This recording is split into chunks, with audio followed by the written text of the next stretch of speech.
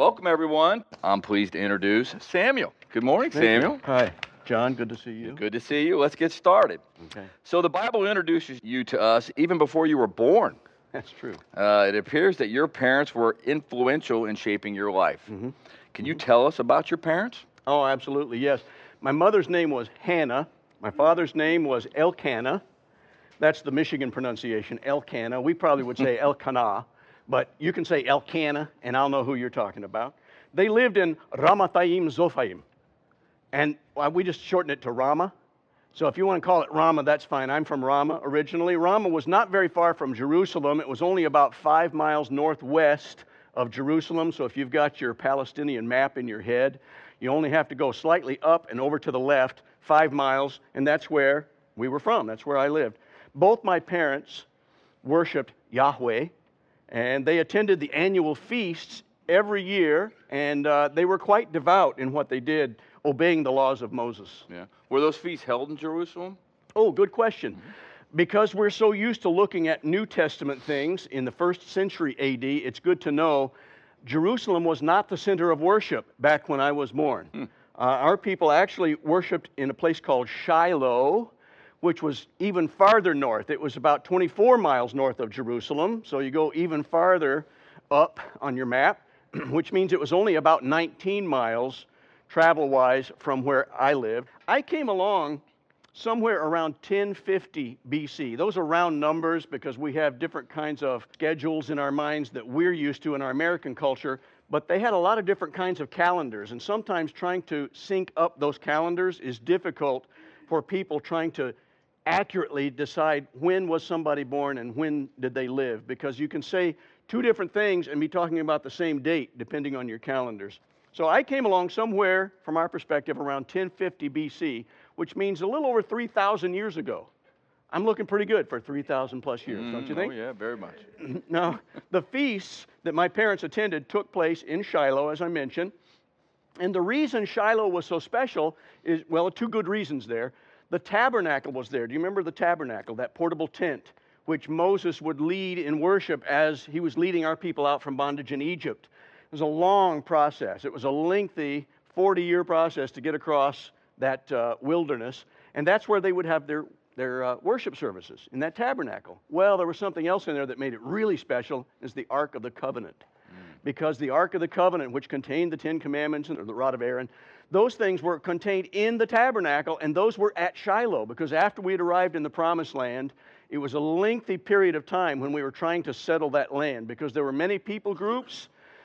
Some were not really happy that we were there, so we had a lot of skirmishes, a lot of battles to fight.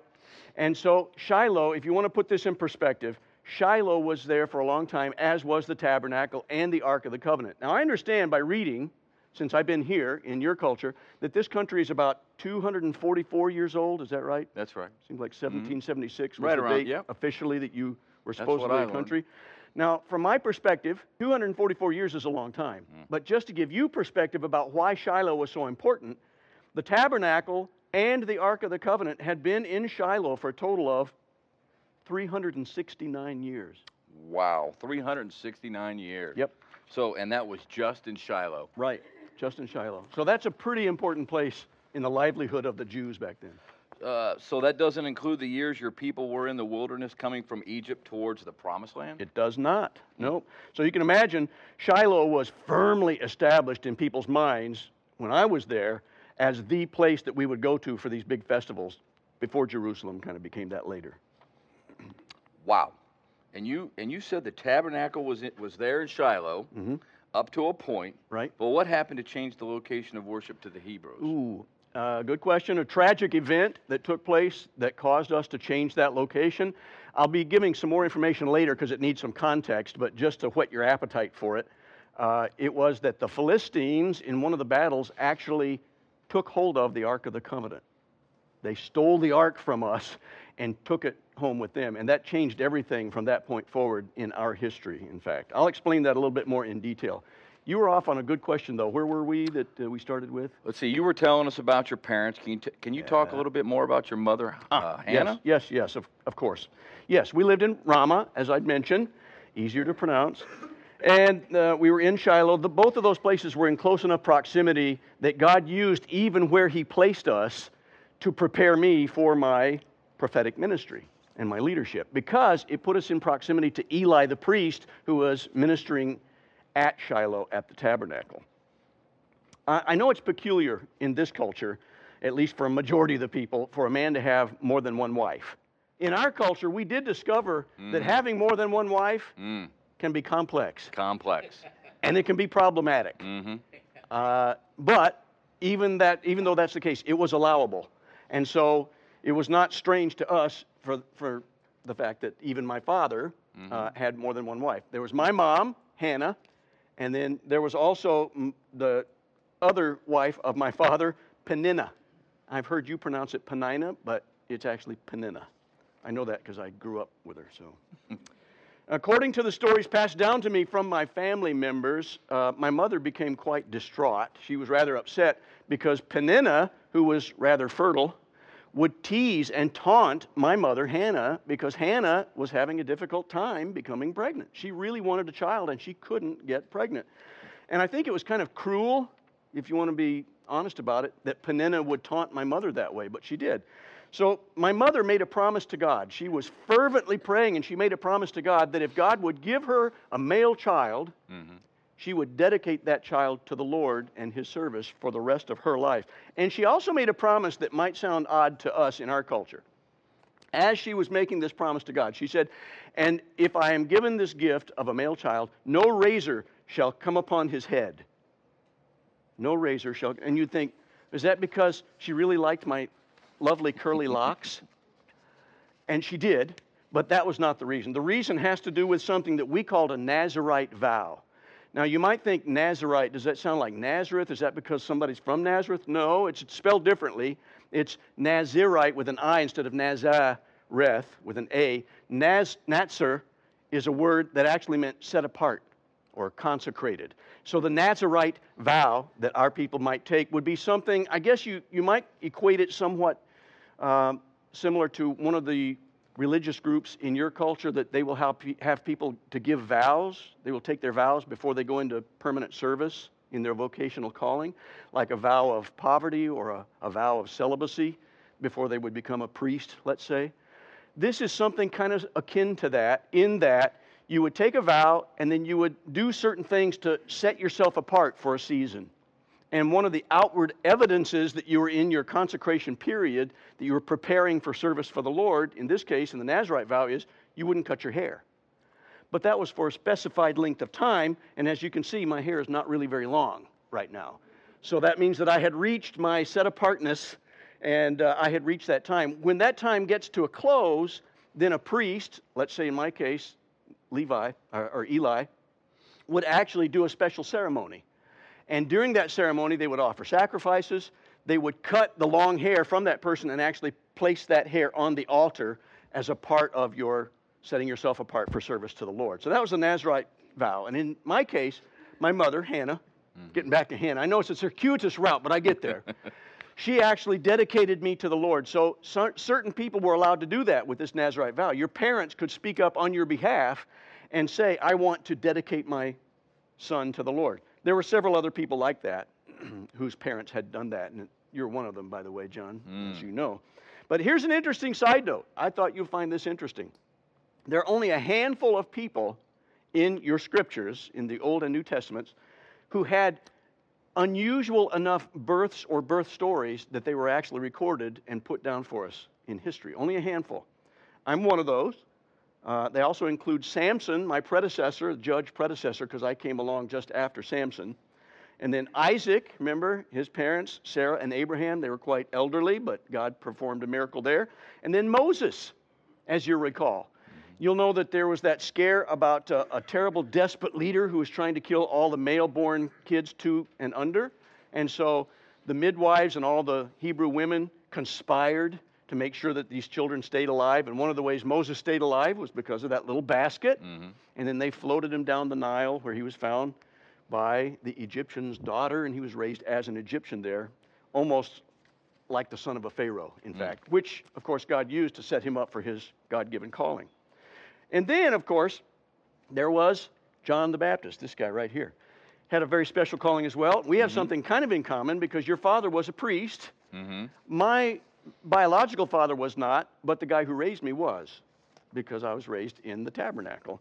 And then this guy over here, John, had a very unique role in being able to announce the coming of that Messiah. So you bridged the gap of 400 years between the last book in the Old Testament and the first book in the New Testament, and you ushered in the new covenant season.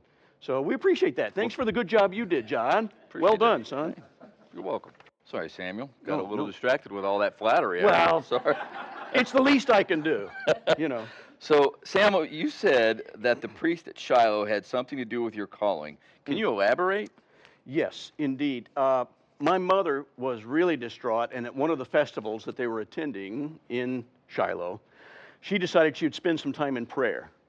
And some of you are accustomed, I think, in your culture to having places of worship that open their doors and people can just go in anytime, day or night, and use that as a chapel to pray.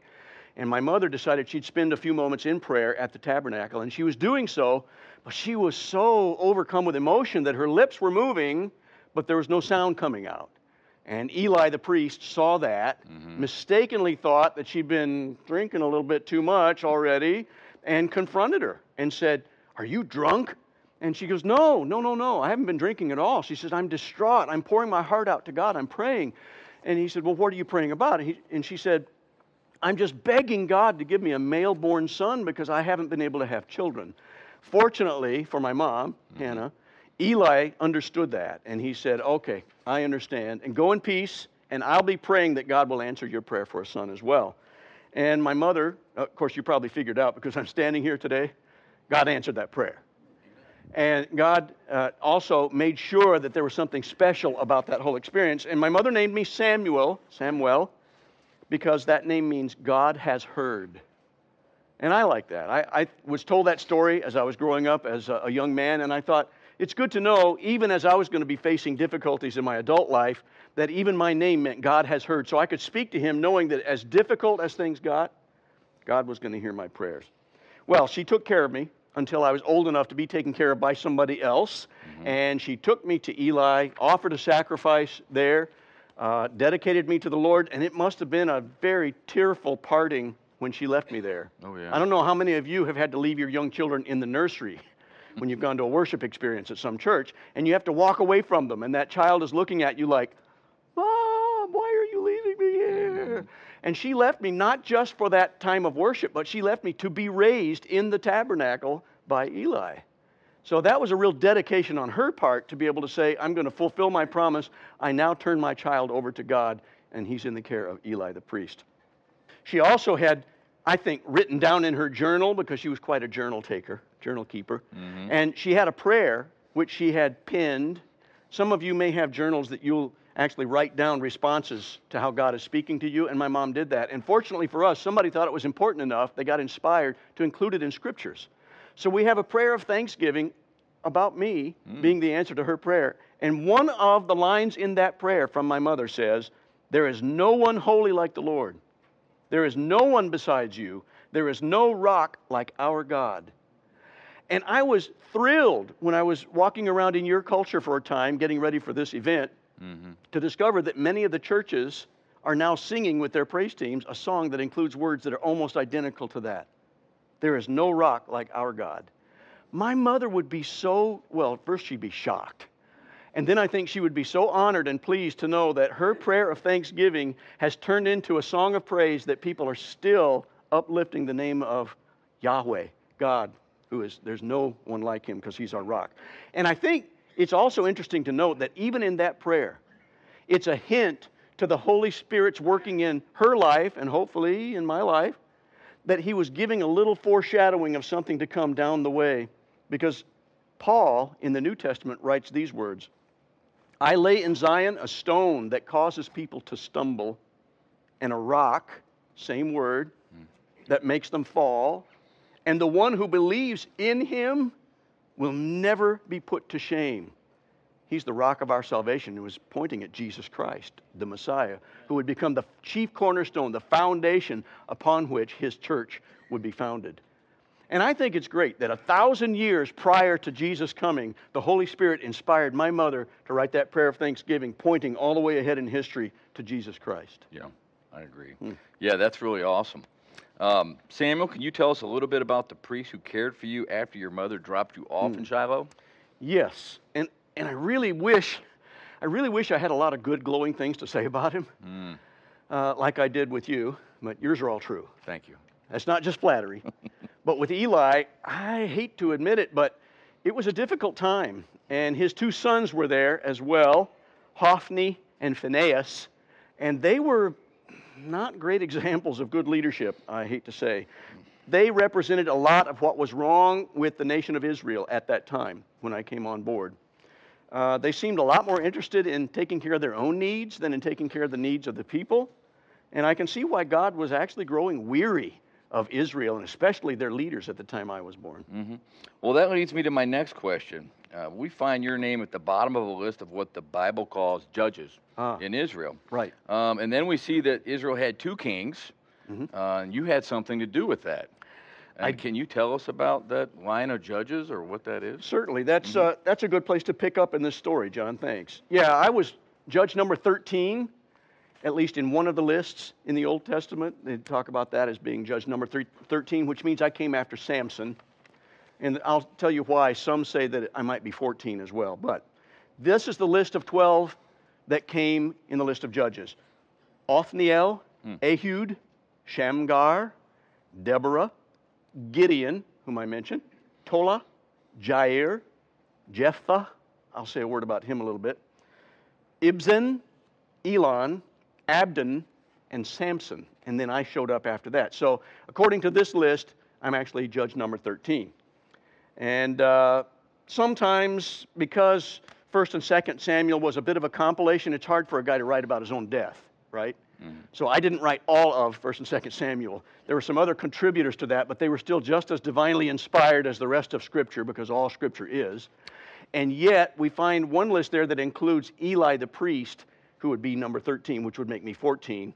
And then they actually mention my two sons. That would be actually a couple that came after me.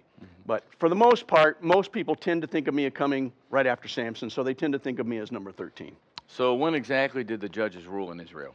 Oh, okay. To get another timeline perspective here, as we're thinking about moving from the era of the judges into the era of the prophets and kings, that's a good question. It's about 350, give or take, years in which Israel was led, or I should say protected by judges. And the reason I say protected is we don't think of judges in our culture the way you might think of judges in your culture.